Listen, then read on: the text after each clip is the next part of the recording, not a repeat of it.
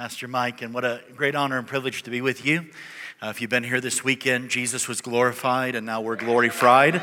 I think you leave a meeting like this glory-fried, right? You just, every part of your being is, you're even wondering why you're standing or how these guys have voices. I think we went for 4 hours straight of worship, and if you missed last night, I made my rap debut, it wasn't very good, but it was. And so now God's releasing healing for the ears of those who heard me sing and rap. But what an amazing, powerful weekend with Heidi and Leif and Jennifer. And it's really indescribable for me. I do this every day of my life, in essence. And I travel 250 days a year. I'm probably in 40 different conferences. And I've never experienced what I've experienced this weekend. And I fell out in my own altar call yesterday for over an hour.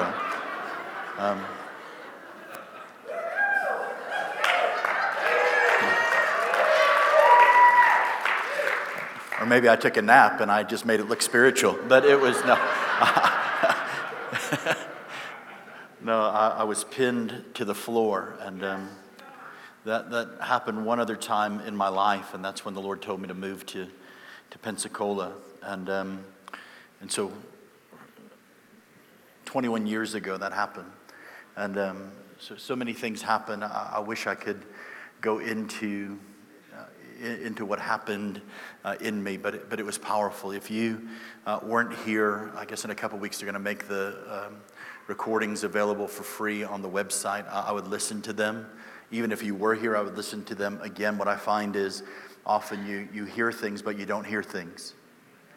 You experience things, but you don't ever get the full thing. And so when you go back to listen to it, it's really powerful.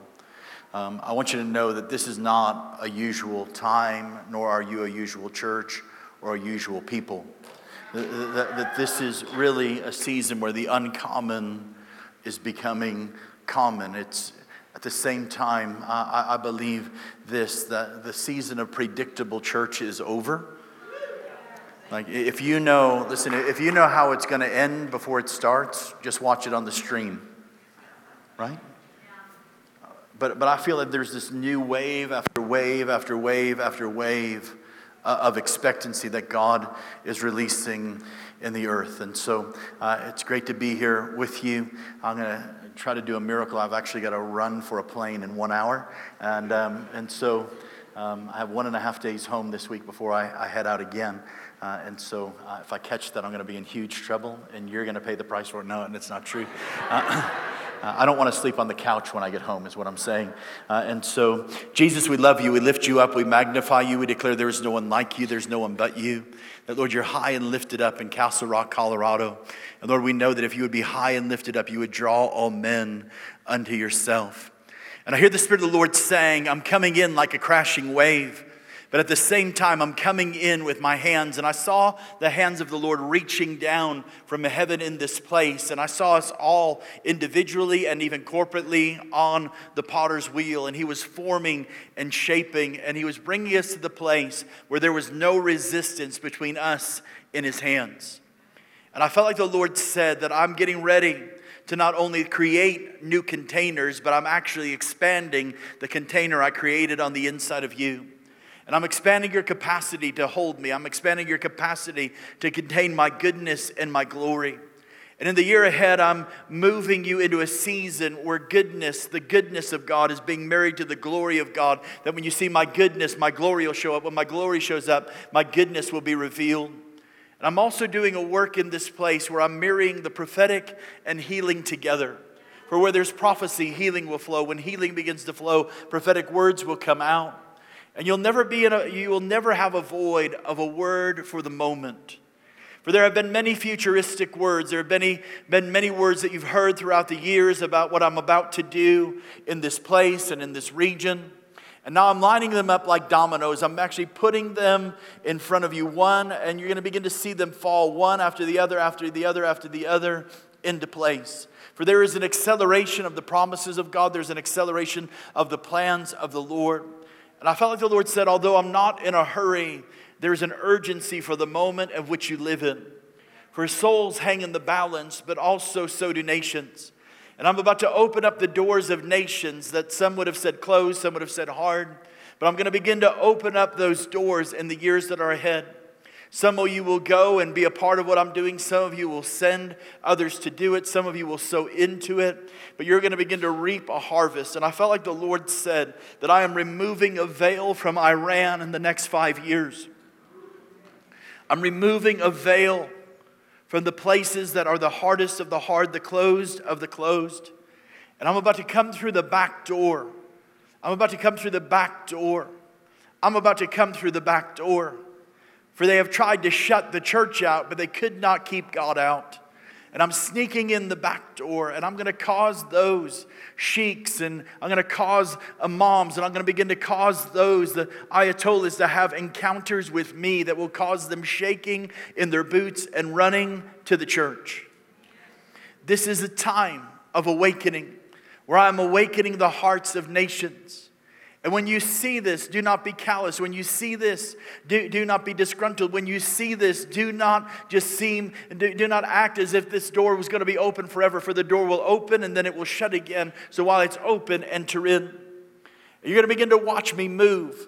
You're going to watch me move through the powers of your prayers. For there have been many have taken up the place of intercession, even in this house. And you've prayed and you've not known what you've been praying for. But know this. You're about to see the tipping point of my hand. You're about to see the tipping point of the oil that only flows behind closed doors poured out on the poorest of the poor and the richest of the rich. And know this, says the Lord, I'm about to release an anointing where many are going to begin to come in the night, where many Nicodemuses are going to begin to come. They will not come on a Sunday morning. They will not come for a conference, but they are about to come and knock on the door in the middle of the night. And I just really feel like right now that there is something happening in this place. And I just felt like the Lord said, I'm about to invade homes. There's about to be a Holy Spirit home invasion. He's about to invade homes and He's about to invade hearts. And what you thought was resistance, the Lord says, I'm melting the hearts of the resistant. I'm melting the hearts. And I said, Lord, what's happening? He said, I've just come over the pass. And I just felt like the Lord was just coming over the top. And I saw His glory coming down like a cloud, coming down I-25, coming down 470, coming down I-70. And I saw like this healing cloud coming. And I saw the Lord healing the land. And I just felt like the Lord has made this place a place of refuge. I felt like the Lord said, I'm taking you beyond renewal. I'm taking you beyond revival. I'm taking you beyond what you've seen and what have been called and identified and defined as outpourings. And I'm going to bring you into the place of the unknown, where many will say, I don't know what God is doing. He's just doing something. It's the season of Holy Spirit takeovers, where I'm taking the reins and I'm taking the controls. And you'll watch people rise and you'll watch some fall. But know this, in the days that are ahead, I'm about to do something unprecedented in the earth. Get ready for it. Prepare to accommodate, not for what you've seen, not for what you've heard, not for what you've known in the past, but for what you've never seen, known, or heard before. Get ready to expand to the right, to the left. There's a reason that I put you in a neighborhood. There's a reason that I put you a little bit off the beaten path. There's a reason I've surrounded you by homes. There's a season I didn't just put you off the interstate, or I put you in the place of families. I put you in the place of community. Do not despise the days of hiddenness. Some things can only be found in hiddenness. I need you to know in this season that I've not hidden things from you. I've hidden things for you. I've hidden things for this hour, for this moment, for this place. And I just believe right now, there's about to be a tremendous outpouring of healing throughout this community. There's going to be manifested miracles in public schools, manifested miracles in office buildings, manifested miracles in the lives of families and mayors. And I just feel like the mayor of Castle Rock is going to bring an epiphany to the community. I just feel like this is the year of Epiphany. Come on, I just saw the Lord blowing the trumpet. Last night, I was hearing a sound that went in the room. There was a few times I just kind of walked back. I walked around. I was looking for something. Like, where did that come from? And this is what I heard the Lord say. I'm sending Gabriel and Michael. I just feel like right now, don't get weirded out by angels. I'm just telling you right now, it's like I heard the sound of Gabriel's horn. And I heard the sound of thunder coming from the mouth of Michael. What I believe is this, is there is about to be a release of thunderous sound. There's about to be like this, it is a convergence. It's like this parachute coming over the church that's encapsulating the sound. I feel like it's authority and worship and authority. I said it last night, but I feel to say it again. Every move, there's a sound before every move of God. And you're about to hear supernatural sounds. I believe next week with Jake, a sound's about to be released. The week after, I believe there's about to be a sound among the men. And I just feel like the Lord has marked the month of February for this house. I feel like the Lord's about to bring you into a season of the miraculous like you've never seen, known, heard, or comprehended before. Don't look for what you've seen before, because I'm about to blow your minds and knock your socks off. In Jesus' name, amen. Amen.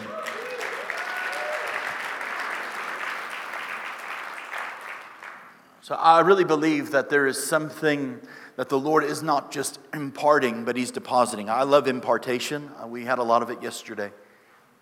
But there's something more than an impartation. There is a direct deposit the Lord wants to release to you.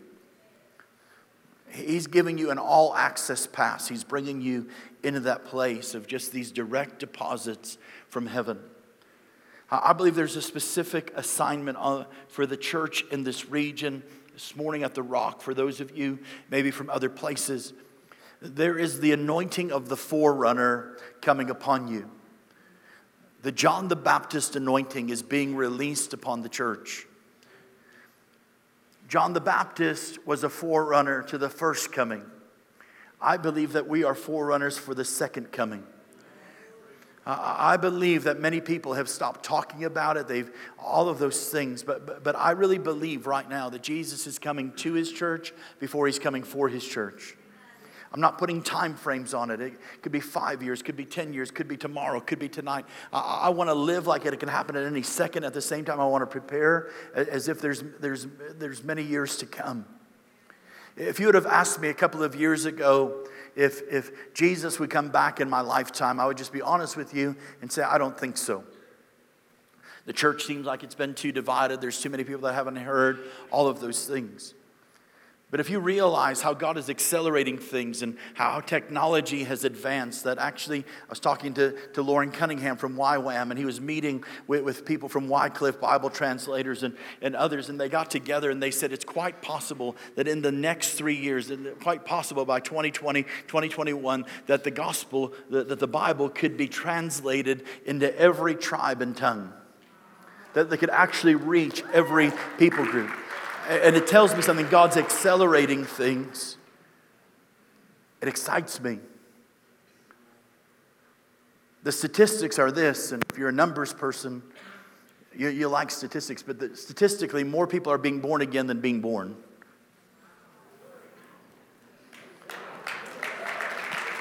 Thanks for the golf clap. Glad you're excited.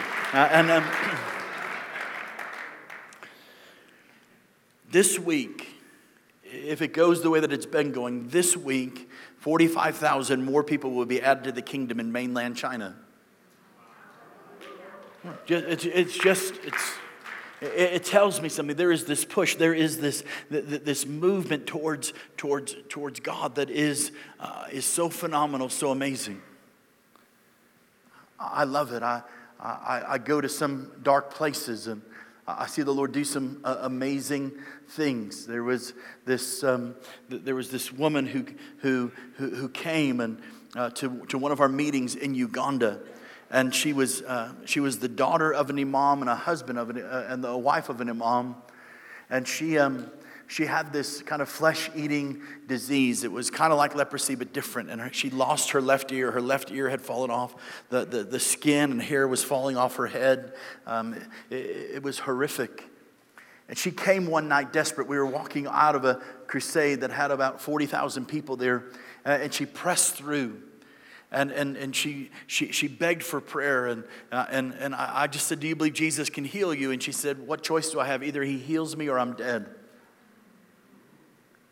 She broke tradition. She broke religious culture. She broke through those barriers. She removed the burqa and the veil from her. And you could see just all of the oozing and all of those things. And your natural mind says, gloves, please. Your natural mind says hand sanitizer, all of those things. But when the Holy Spirit just drops, it's like you don't care the environment you're in. You know what you're carrying is about to change the environment. And we began to pray for her. And as we began to pray for her, all of a sudden the ear grew back and the flesh grew back and the hair grew back. And she went back to her. She went back to her imam husband and said, you can kill me, you can do whatever you want with me, but I met a God who's real. And he began to weep. He knew how she was when she left, and he knew how she was when she came back. They went together to her father. Her father converted, and their village of about 5,000 people went from a Muslim village to a Christian village. It went from having an Islamic school to having a Christian school, just in one moment with one miracle.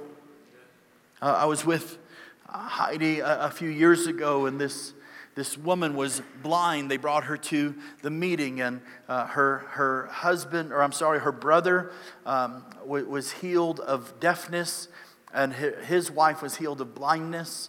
And in one night, and the next day, they brought his sister to where we were on the outreach, and for prayer, and we prayed for them, and all the team prayed for them, and nothing happened with this woman who was completely blind. And it turned out she was the queen of the village. So brother healed, sister-in-law healed, the queen not healed. We prayed. Harvest School students prayed, Heidi prayed, I prayed, other people prayed. Nothing happened. All of a sudden, that night she went home. And she had a dream, and in the dream, 2 doves came with olive branches and laid them on her eyes. When she woke up from the dream, she had perfect sight. She went to the imam. And she just said, hey, this is what happened to me, and can you explain it? He said, I can't help you. You need to go back to the Christians. I think what's happening is God is just showing up. Last night, God showed up. Yesterday afternoon, God showed up. And in spite of what we want to do, we make our plans, and then God wipes those plans and says, I have a better plan, and he just comes in. And I would tell you that I hope that you like change, because everything is subject to change. There's one constant, and the constant is that constant change is here to stay. I think there's 7 words that will stop every move of God in our life. And simply these words: we have always done it this way. I think we have to realize that as much as I like what we have, as much as I like the people that I'm around, God is also bringing me people that may not be my cup of tea. I believe the Lord's bringing us into a place of fulfillment. This room is filled with tenacity. This room is filled with people who refuse to quit.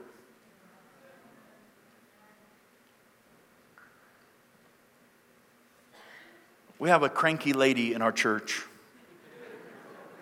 I know you don't have them at the Rock.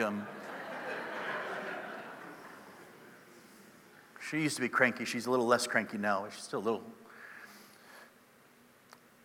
And she was just this ornery thing, or so we thought. We mistook tenacity for ornery. Here's her story. This lady comes in and gets touched by God. God gives her a word that he's going to save her entire family. She has an abusive husband. He's an alcoholic. He's mean-spirited. But the Lord gives her a word that he's going to save her husband. He's going to use her. And he just said these words to her. I want you to go to church, and I want you to save him a seat. He's not going to come for 18 years. How'd you like that word? 18 minutes, yes, God. 18 days, weeks, months, maybe I can handle. But 18 years?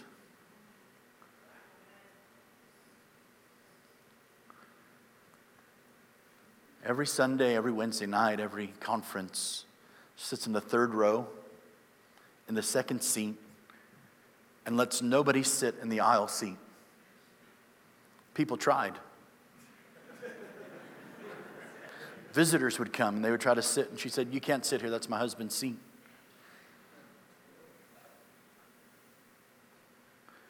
Some of our rascals would sit there just to get a rise out of her. "You can't sit there, that's my husband's seat."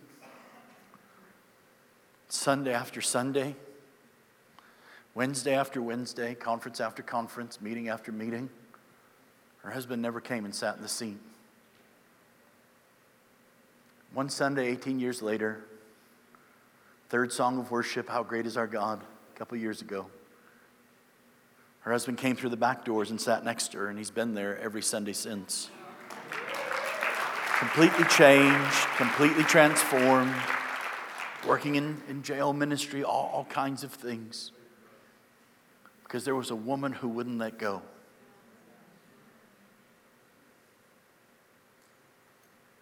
This is a season where God is about to release you into a Hebrews 10:23 anointing.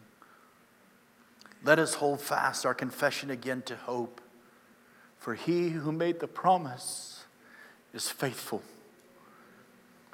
You know what I felt this week? The faithfulness of God. I sat here this morning, and we were singing about Him being a good God in a billion different ways. And I'm thinking, God, you're so amazing. When I'm bad, you're still good. When I'm faithless, you're still faithful. When I'm mean, you're still kind. When I fail, you still have mercy. And I'm telling you right now, the fullness of who He is about to be put on display. Don't let go. There was another woman in our church. She quite the different experience. She was born in Austria, and she went to this very prestigious German university where she learned a dead German language that isn't used anymore. It was used during the Prussian Empire among the nobles and the royals. And so nobody used it anymore. In fact, that was her major for some reason. And in the majors, it was just her and one other person, and that other person dropped out. So it was just her and the professor. She became fluent in it, understood it, marries a guy out of the U.S. Army. They moved to America. And they move into this house in Gulf Breeze, which is right across 3 Mile Bridge from Pensacola. And when they move in there, this woman next door says, the Lord speaks to her, says, I want you to invite her to church every Sunday and every Wednesday. And for 20 years, she's going to tell you no. Here's how I think. I'll just wait 20 years and invite her.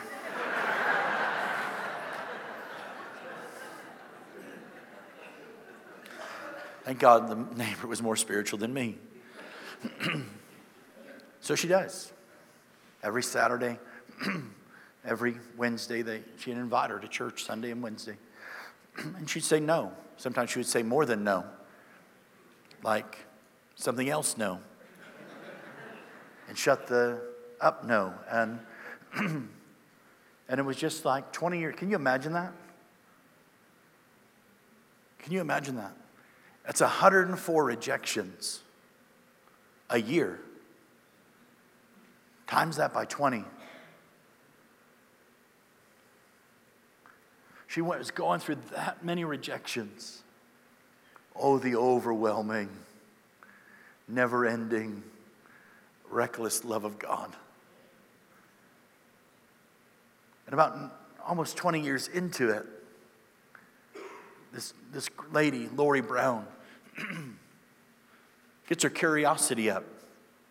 She just said, I'm going to go once and for all just to shut her up. I'm an atheist, but I'm going to go.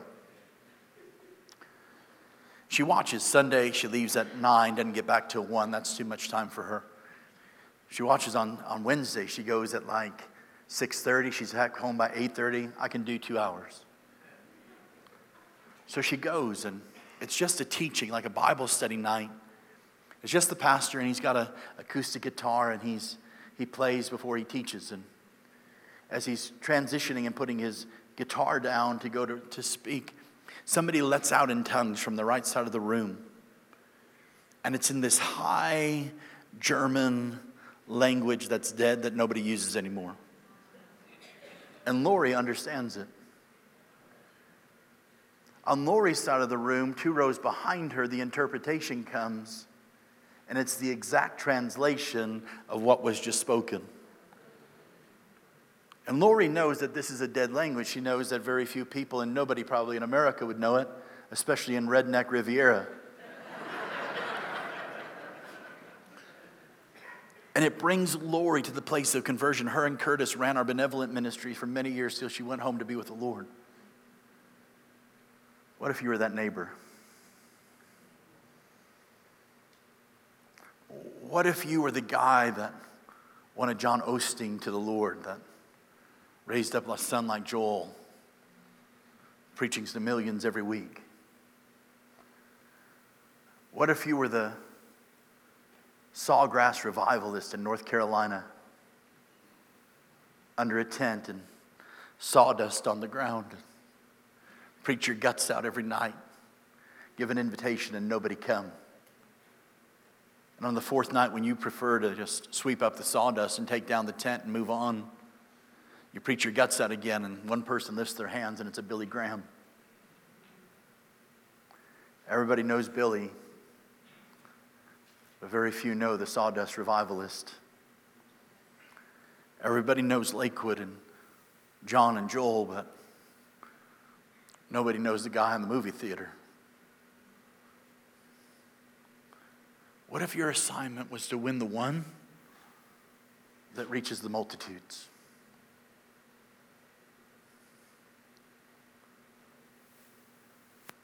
Every one of us in this room is significant.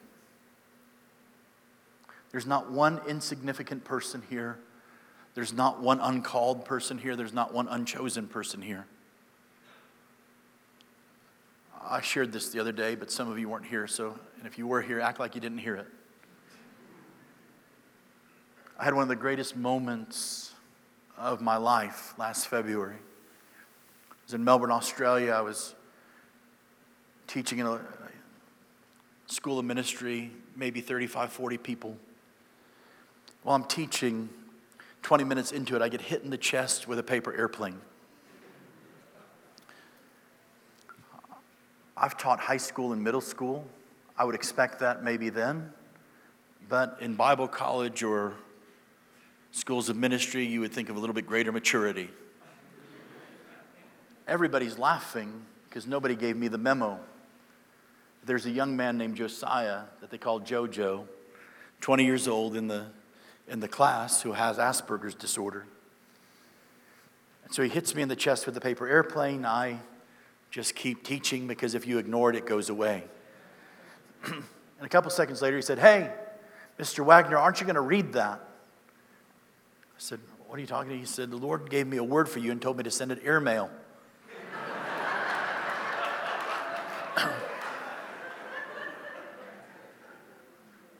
I'm like, "Josiah, this really means you write it down and you put a stamp on it and they send it across the ocean and it comes to my house." You know, that made perfect sense to JoJo. I got a word. God said send an airmail. Put it in a paper airplane and hit the teacher in the chest. I read it, man. It's this beautiful prophetic word, this love letter from God to me. I'm living a lot of it out right now. It inconvenienced me. It interrupted me. It It disrupted my flow. And I'm thankful for it. I went back to teaching, and a few minutes later, I get interrupted again. Jojo says, Mr. Wagner, other than Jesus Christ, who's the most significant person on the planet? I thought of something deep to say, and the Lord said, tell him he is. I said, Jojo, other than Jesus Christ, you're the most significant person on the planet. And tears streamed down his face as this huge smile came on his face and his eyes lit up. And it was like you watched the Lord remove every label and every tag and every diagnosis of Asperger's and socially awkward and all of those things. And you just watched the Lord disappear. Today, I will tell you, 11 months later, he is 100% healed of Asperger's disorder, 100% off of any autism scale. And it had nothing to do with the teacher. It had everything to do with a God who looked into the eyes of a son that everybody said was different. And he turned his different into significant.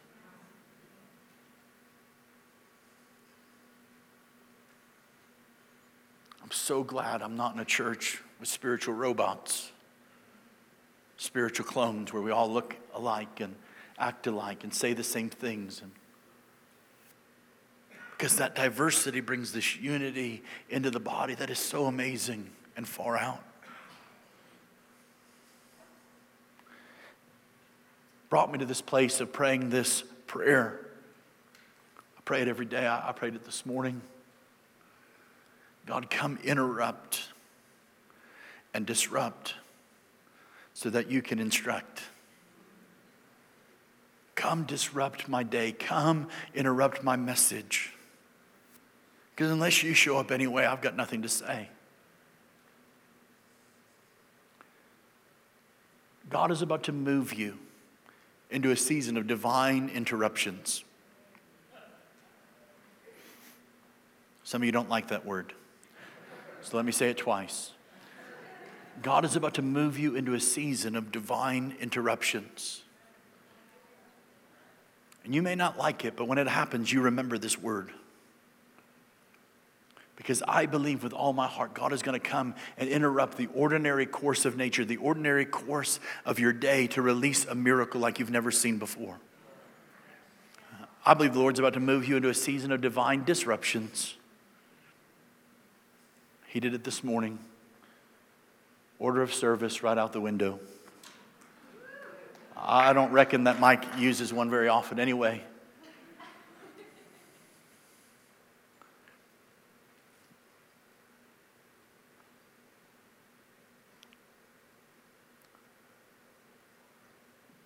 How many of us came in this morning and said, God, what are you in the mood for?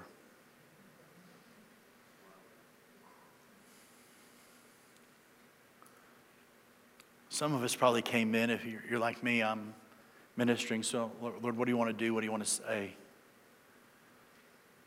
But how many of us actually said, Lord, what are you expecting? What's your expectation this morning? What are you believing for, God? Whose life do you want to change? Whose life do you want to identify? What spotlight do you want to put on someone? And interruptions and disruptions are actually going to usher you into the miraculous. There's a forerunner coming on you. That forerunner anointing will not make you popular, but it will probably make you a target. Because forerunners don't say what's been said. They actually begin to declare a message that has never been heard. It's a Caden call. It's this voice that cries out in the wilderness, that calls people into something they've never seen, known, or heard before. And there is this forerunner anointing. Listen, somebody has to go first, so it might as well be us. From the anointing of being a voice crying out in the wilderness of Castle Rock and Denver and Colorado, it's coming upon you this morning. The voice of being the anointing of being a voice in the wilderness, even in your family, is coming upon you this morning. Come on, I believe it. I like that message. I like John's message. Not a very popular one these days. because it begins with repent. We've made repentance such a negative thing, haven't we? It's like, oh, repent, what do you mean? Repentance just really means I just turn around. And God's about to bring you into a turnaround moment. It's leaving the past behind. It's going into what you haven't seen and known before. It's beyond forgiveness. It's actually the byproduct of forgiveness. It's actually that thing that brings us into change and reformation and transformation. And he begins with repent, turn.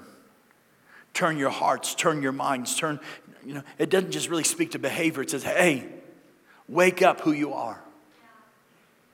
Wake up. Understand you're in the image of the holy, created in the image of a holy God. Act like it, live like it, believe like it. Repent, the kingdom of heaven is at hand. It's not coming, but it's here. How many know he said the king? He didn't say, the kingdom of heaven is coming, the kingdom of heaven is coming. He went forth preaching, the kingdom of heaven is at hand. If something's at hand, it means you can actually reach up and pull it down. It's within my grips. It's within my reach this morning. It's within my hands this morning. And I'm telling you right now, there's about to be a kingdom invasion. There's about to be a kingdom outpouring. There's about to be a move of the Spirit of God. I'm telling you right now that the Lord is about to baptize us in His love, and He's about to release a sound of His voice upon us like never before. Every one of us are called to prophesy. Every one of us is a prophetic voice that God is raising up. How do I know? Because Jesus the prophet lives on the inside of each one of us. You were created by His voice. You were created by His voice to hear His voice so that you could become His voice. It means this, that there's no separation. In the Old Testament, you needed a prophet to tell you what God was saying. But in the New Testament, there is no middleman, that God just comes and he speaks to you face to face like a man speaks to his friend. A couple of weeks ago, I was taking my son Josh. He's 12, and we were going to Starbucks. He likes to go on these Starbucks dates that cost me $5. And as we're going, he's my talker. He's the one, if you heard me the other day, was born dead with the cord wrapped around his neck and didn't breathe for 5 minutes, and God breathed life into him. And just powerful. He's always talking. And we live about 12 minutes from Starbucks, or St. Arbucks, if you want to make it spiritual. And about 6 minutes into the ride, he's not saying anything. He's just smiling, looking at me. And we get to the red light halfway there. I just say, son, everything all right? He's like, oh, Dad, it's great. I'm like, how come you're not talking? He's like, oh, Dad, sometimes I just like being with you. And even when you're not saying anything, I can just hear your heart.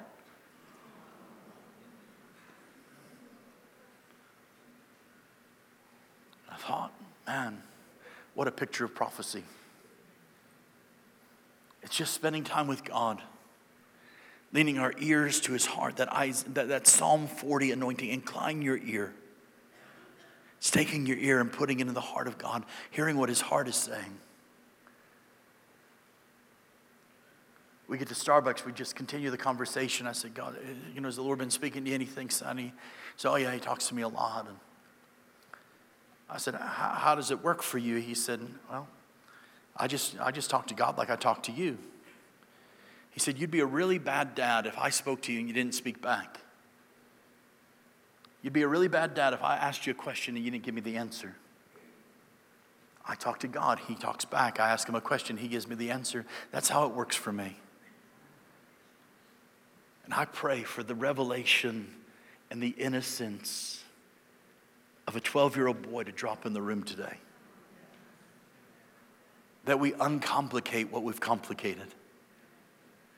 Because Amos 3:7 says, surely the Lord God does nothing unless He speaks it first to His servants or His friends, the prophets. The lion has roared. Who will not fear? The Lord God has spoken. Who can but prophesy? It tells me this, that there's certain things that haven't happened yet because you haven't spoken them yet.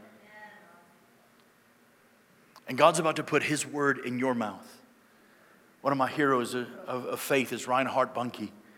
When Reinhard was a young man, he was a part of a conference, and they had a guest speaker in from America. I guess there was thousands of pastors and leaders from all over Africa and Europe there. And Reinhard was just starting out.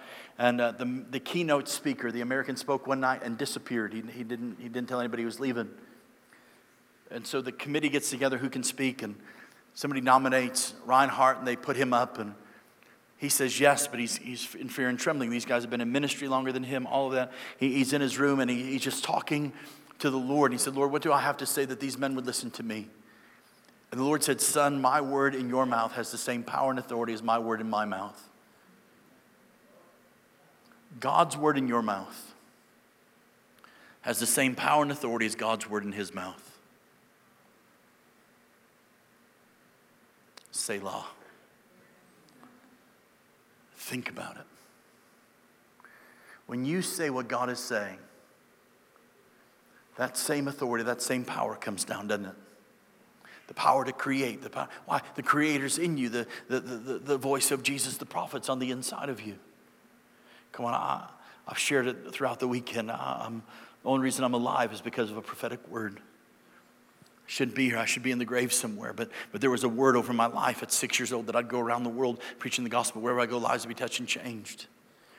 And although I ran from it, and even though I tried to out-drink it and out-drug it and tried to commit suicide 10 times and all of the things that I tried to do to get God to change his mind and to run from the call of God on my life, he's not a man that he should lie, or the son of man that he would change his mind.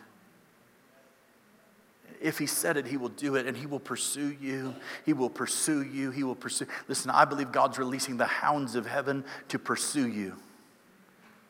Until you step into the promise, into the word, into the revelation of what he's called you to do and to be. Come on, you were created by his voice, to hear his voice, to be his voice. How do I know? Jesus said in John 10, my sheep know my voice. How many know we're not just sheep, we're kids?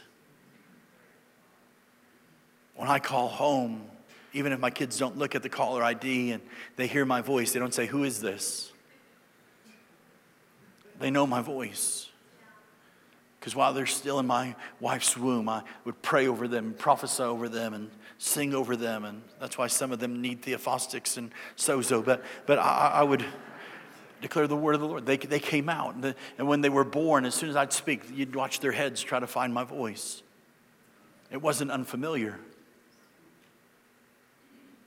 It was the voice that they heard when they were formed. Proverbs 18:21 says that the power of death and life are in the tongue. I believe it's true whether we open our mouth or not. Listen, prophecy is not about future and fortune. It's not about your new red Mercedes and your big house on the hill. It's not about your $1 million business. It's not about the things that God wants to prosper you. And I thank God for those words, and I believe he can speak them. But really, prophecy is about life and death. It's about destiny and future, and it's about hope. See, God sees something in you can't see in yourself. One of the most powerful prophetic moments I had a couple of years, I was in a drug rehab in North Carolina. I was just a visiting minister that day. I wasn't inpatient.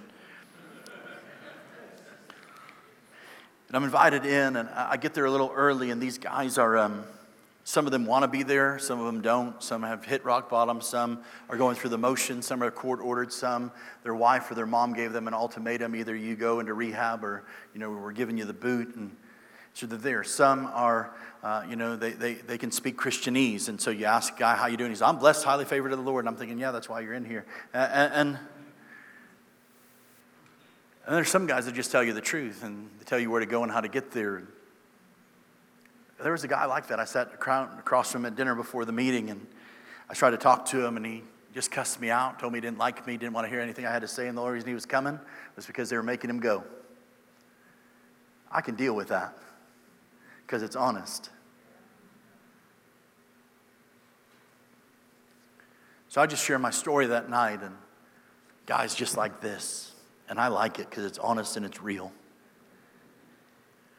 And all of a sudden, I got to the point where I said, failure is not final where there's a father, and he began to weep. As soon as I gave the invitation for salvation, he came running. He actually jumped over 3 rows. Like he didn't go to the aisle, he just jumped over rows. And he prays the prayer, and I start ministering to him and speaking into his life. And he just starts screaming out, he knows me, he knows me, he knows me, he knows me, God knows me, he knows me. If that would have been the end of my ministry and life, it'd have been worth it. It's the real purpose of prophecy. It's about you knowing God more and knowing that He knows you. I go into story after story. But here's where I have to end. There's an Ezekiel anointing dropping upon you today.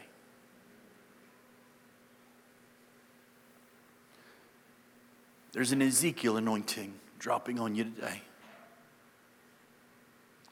Let me read it. Ezekiel 37. The hand of the Lord was upon me, and He brought me out in the spirit of the Lord, and He set me down in the middle of the valley, and it was full of bones. I thought the Holy Spirit only took me to pleasant pastures and conferences in the rock. The Holy Spirit led me to the valley of dry bones, and it was full of bones. And He led me around among them, and behold, there were very many on the surface of the valley, and behold, they were very dry. And He said to me, Son of man, can these bones live? And I answered like most Christians, Oh Lord, only You know. I added that like most Christians part. Then He said to me, Prophesy over these bones and say to them, Dry bones, hear the word of the Lord. Thus says the Lord God to these bones, Behold, I will cause breath to enter you, and you shall live. And I will lay sinews upon you, and will cause flesh to come upon you, and cover you with skin. And put breath in you, and you shall live, and they shall know, and you shall know that I am the Lord. So I prophesied as I was commanded. If you literally translate the valley of dry bones, it means this, the place of lowest esteem. If you literally translate, so I did as I was commanded, it means this, I did my job.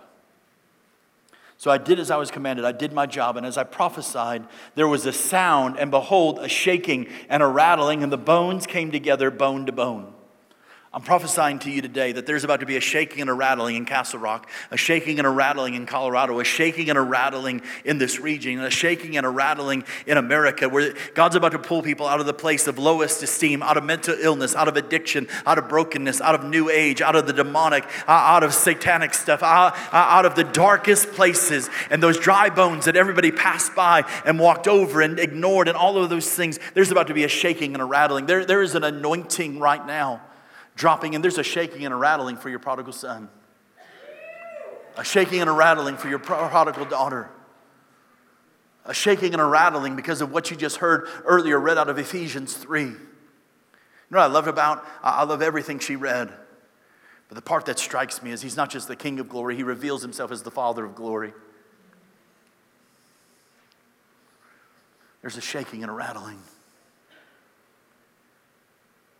And I looked, and behold, there were sinews on them, and flesh had come upon them, and skin had come upon them, but there was no breath in them. You can have the greatest building, the greatest program, the greatest lights, the greatest music, greatest programs, greatest structures, and if there's no breath, it's still dead. Aren't you glad you're part of a church that's a church that has breath? Then He said to me, Prophesy to the breath, prophesy, son of man, and say to the breath, Thus says the Lord God, Come from the four winds, O breath, and breathe on these slain that they may live. So I prophesied as He commanded me, and the breath of God came into them, and they lived and stood on their feet, an exceedingly great army. You may see in your public schools dry bones, but I see an army.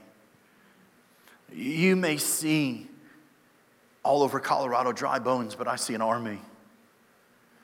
There's an army rising up.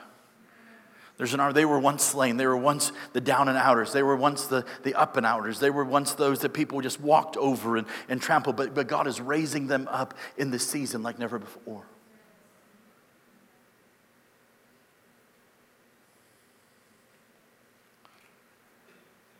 A couple of years ago, I was again in Australia.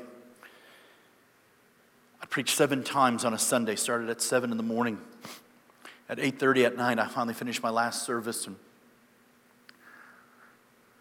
was flying out the next morning. I had to go to the airport around 4:30. And at 8:30, as I finished the last service, they said, hey, do you mind going up and just exhorting, just sharing just a couple minutes? We know you're tired. We know you got to go. But there's some young people upstairs. Can you go talk to them? And I said, okay. And went up the stairs, and no joke, 120 people in something called the upper room.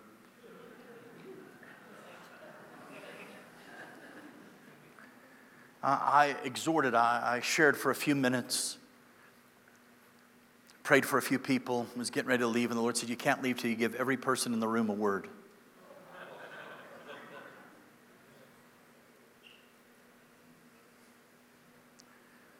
In my mind, I rationalize it like this: righteousness, peace, joy,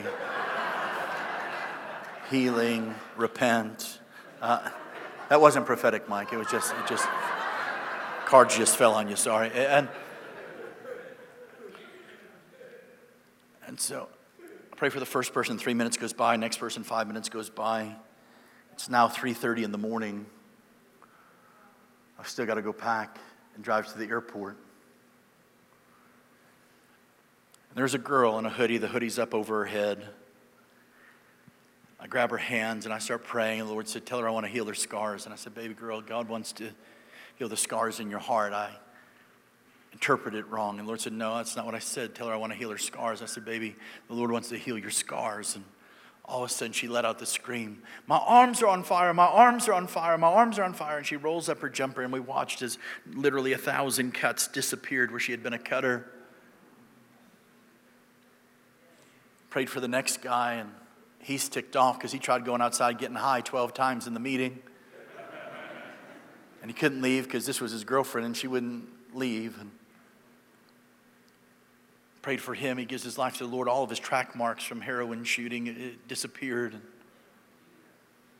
pray for the next guy. He gives his life to the Lord. And I realize sometimes we get in a hurry. But the prophetic will cause us, the anointing will cause us, being people of revival will cause us to stretch ourselves out again. And I'm just telling you right now, we live in a time where there is so much low esteem. There's so much pressure on our kids. They are cutting. They are starving each other. They are starving themselves. They're filled with anxiety, all of those things. And we have a God, and we have this word, and we have this authority, and we have this anointing, and we've had this visitation of the Lord, that we've become habitations of God over the weekend and while the world waits. And I'm telling you right now, there's awakening.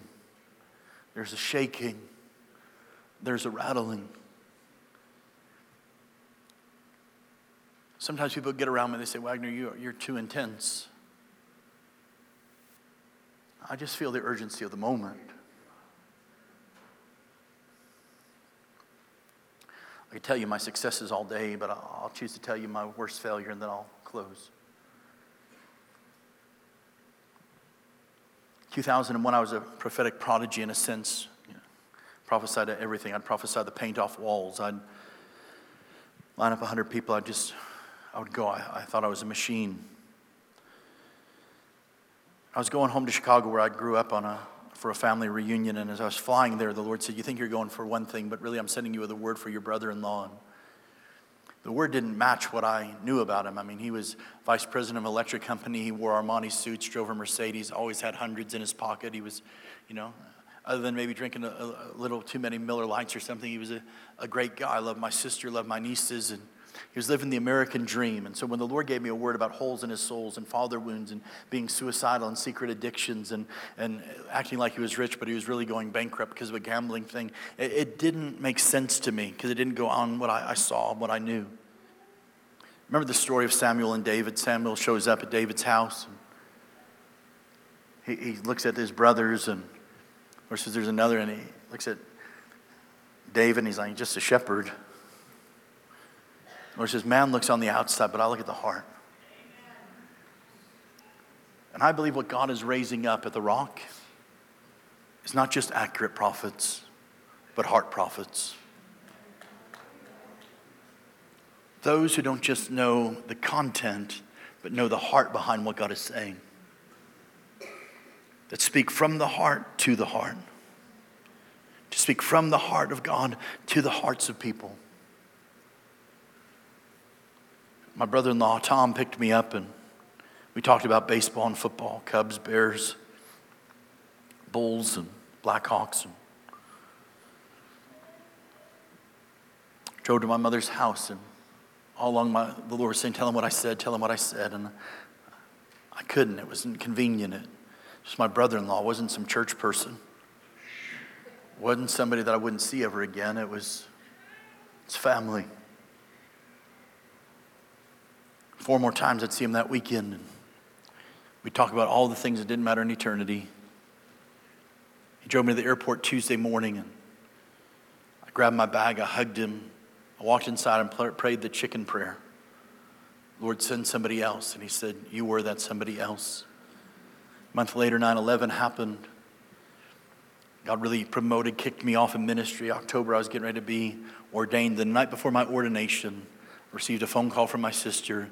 Said, David, I don't know how to tell you, but after dinner tonight, Tom went into his car and he blew his brains out and he's dead. And I need you to come home. I need you to come do the funeral. And my first assignment after ordination was to do the funeral of my brother-in-law, who I know probably busted the gates of hell wide open.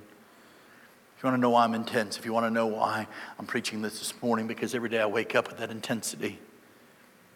I wake up with that urgency that I don't want anybody else lost on my watch. It's just the truth. I flew to Chicago and I did then what I'm doing today. I told the whole truth. And I watched 13 people give their life to the Lord, including his bookie and his cocaine dealer and his buddies that were shooting him up and all kinds of stuff that nobody knew about. I'd rather miss it with the right heart than never say it because I was afraid.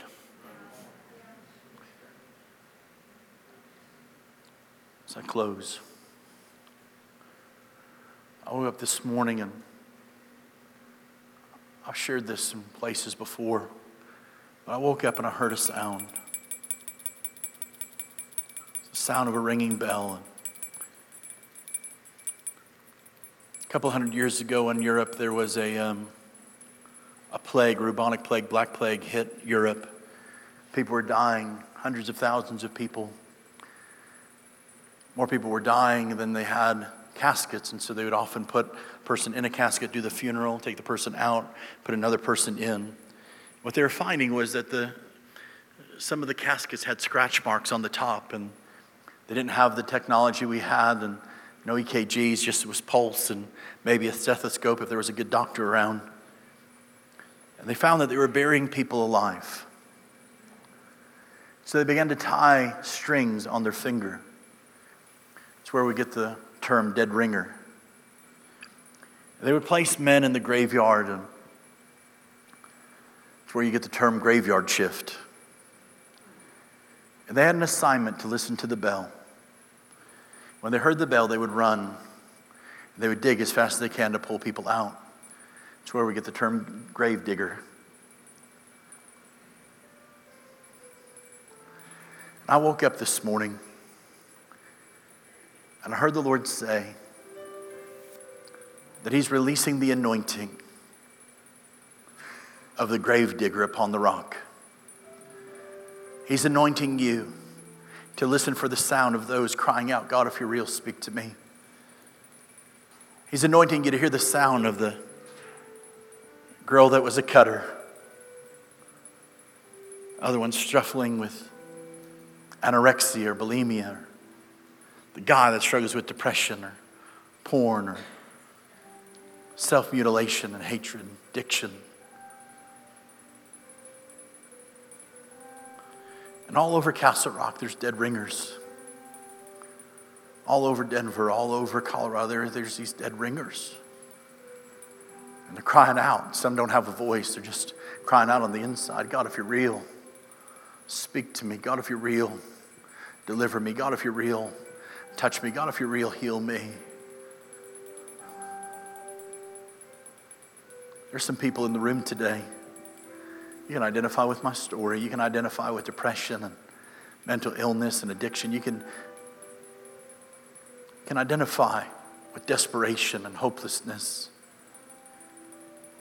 Maybe you're here and you got the church face on and the church clothes on. You say, Dave, I'm really one of those. I'm really a dead ringer. I came in, I'm broken today. I don't want to leave the same. I feel like I'm dying on the inside today. I'm depressed. I'm suicidal. I'm broken. I'm addicted. I need somebody to dig me out. I believe the Lord kept me over for Sunday morning to be your grave digger, to dig you out. I'm almost out of time. I got to run and catch a plane.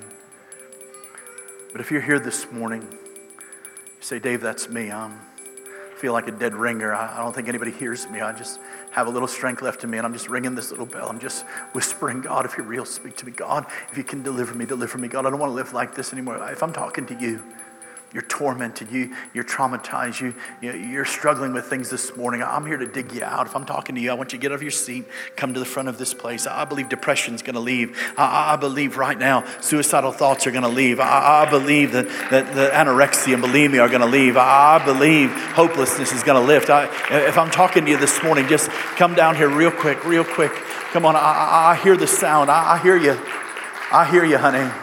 I hear you, son. I hear you, daughter. I hear you this morning. And you are not alone. We're not going to leave you in the grave somewhere. We're not going to leave you buried alive. We're going to be a church that digs you out.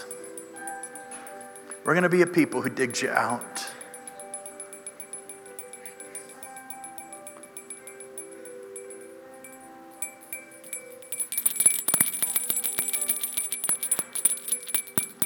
There's an anointing on the rock. There's an anointing on this region to be a house of refuge, a people of refuge for the lost, the broken, the hurting, the dying, the lost, the unwanted, the orphan. And these have come, but if you'll respond and say, I'm going to be a grave digger. Lord, anoint my ears to hear the sound of the slightest bell. Or don't let me pass somebody by in the grocery store. Don't let me pass somebody by as they hold their sign on I-25. Don't let me pass somebody by in the gas station. Don't let me pass by the person that sits next to me at school and acts like they have it all together, but I know in my heart they're falling apart. If you want this anointing, this Ezekiel anointing to prophesy to dry bones, to raise the dead, to cause bone to come back to bone, a shaking and a rattling. If you want this shaking and rattling anointing and you're in your seat and you say, Dave, I want this. I want to see the anointing of the forerunner. I want to be like Ezekiel. I want to be a voice crying out, God, Holy Spirit, you can take me in the valley of dry bones if you want. I don't just need to go to pleasant places. I'll go where you want, God. Lord, as we were just singing, so will I. If the stars obey you, if creation obeys you, if the creatures obey you, so will I, Lord. If you're saying, I want that anointing, I want to be the grave digger. I want to be on the graveyard shift. I want to listen for the sound of the bell. I just want you to stand to your feet. I'm telling you, there's an anointing dropping in the room. Anointing, there's a deposit of it coming upon you. I wish I had all day, but I believe right now in this moment there is a sound coming. I hear you, honey. I hear you, mama. I hear you, son. I hear you. You're not going to be left alone. And in Jesus' name, I break off every label. I break off every stigma. I break off, just like Josiah, I break off the label that life and people put upon you right now. And in the name of Jesus, I release healing right now. Right now, I'm going to ask the ministry team to come. Holy Spirit, right now, I break, Lord, what you did for me. You're no respecter of persons. That's why I share my testimony openly. What you did for me, do for them. What you did for me, do for them. Holy Spirit, right now, in Jesus' name, in Jesus' name, in Jesus' name, Holy Spirit, healing, healing. Freedom, Lord. Let 2018 be the year of freedom. Freedom from and freedom to. Freedom to be. Lord, right now in Jesus' name. Come on, church, if you're standing, you say, I want that anointing. It's your time to pray. Come on, right now. I want to hear the church pray. Pray as if this were your son, your daughter standing up here today. Pray like it was your mama. Pray like it was your best friend. Holy Spirit, right now, in Jesus' name. In Jesus' name, healing, Lord. Healing, Lord. Give me your hand, honey. Lord, right now, in Jesus' name, Lord, I pray all that I carry and more. Everything you did for me, do for her. I just felt to put my forehead on your head. And even as he gave me the mind of Christ, I release it to you right now. There's a new outlook. There's a new perspective. There's new realms of revelation coming on you right now. Lord, I break off everything that's been against her. No weapon formed against her will prosper. In Jesus' name, freedom, healing right now. Be free right now. Every place of torment, be healed right now in Jesus' name. Prayer team, please follow up. In Jesus' name, be healed right now. In Jesus' name, in Jesus' name. Come on right now. I declare 2018 is the year of your turnaround. I declare right now 2018 is the year of your turnaround. Every depression, every oppression, let it fall off right now. In Jesus' name. In Jesus' name, new beginnings. New beginnings. Lord, it's the year of the open door for the overcomers. New beginnings. New beginnings. Healing, Lord. Healing is the children's bread. We eat it, Lord, right now. We partake of it right now in Jesus' name. In Jesus' name. In Jesus' name. In Jesus' name. Come on, you're beautiful, honey. You're amazing, you're amazing, you're amazing, you're amazing. I'll say it until you believe it. You're amazing, you're amazing, you're amazing. Going right now, you're his masterpiece. You're his masterpiece. It's a new season right now. New season right now. I saw the Lord putting his foot down saying, you don't have to take it anymore. In Jesus' name. In Jesus' name. Come on, Susan. Now is the time. Now is the appointed time in the acceptable year. In Jesus' name. Breakthrough, breakthrough, breakthrough. Breakthrough, breakthrough, breakthrough. In Jesus' name. In Jesus' name. In Jesus' name, Lord. Lord, thanks for this amazing son. You're going to use him like James and John, the best friends of Jesus. He's going to be a son of thunder, Lord. But I thank you right now, Lord, for the prophetic voice, the anointing of the deliverer in him. Just one word out of his mouth is going to change and shift things. In Jesus' name. In Jesus' name. In Jesus' name. In Jesus' name. In Jesus' name. I'm so honored and glad I got to come to meet you.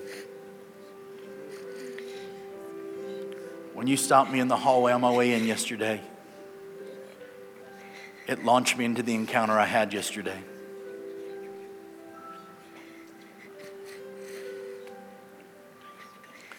You are so amazing. You are so loved. You are such a healer. And right now, every anxiety is lifting off of you. No more sleepless nights. No more panic attacks. No more fear. The enemy is so afraid of you, honey. He is so afraid of you. The same way you were holding those babies today, it's the way God's holding you. You're going to have the view from his shoulders. The view from his shoulders. In Jesus' name. In Jesus' name. You're the best. You're the best.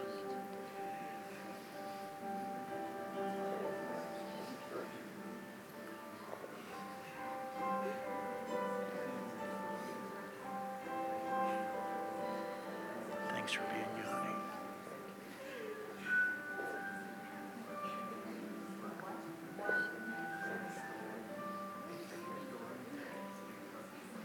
Changed my life.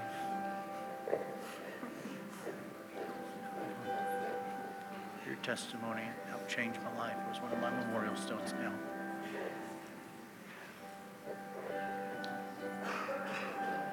I'm going to pray for you every day. I'm going to carry you in my heart. But I thank you that every fear of travel is over. Fear of going, fear of getting stuck. It's over today. In Jesus' name. In Jesus' name. Amen.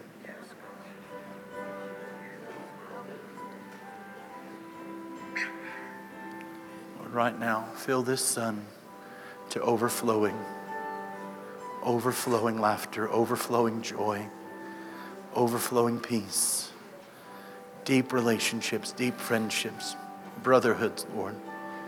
And I ask for a band of brothers around his life. Lord, tonight you would touch his mind. You'd heal him to the very core, the very depth of who he is. In Jesus' name. We're just going to stay in this place of just prayer up front.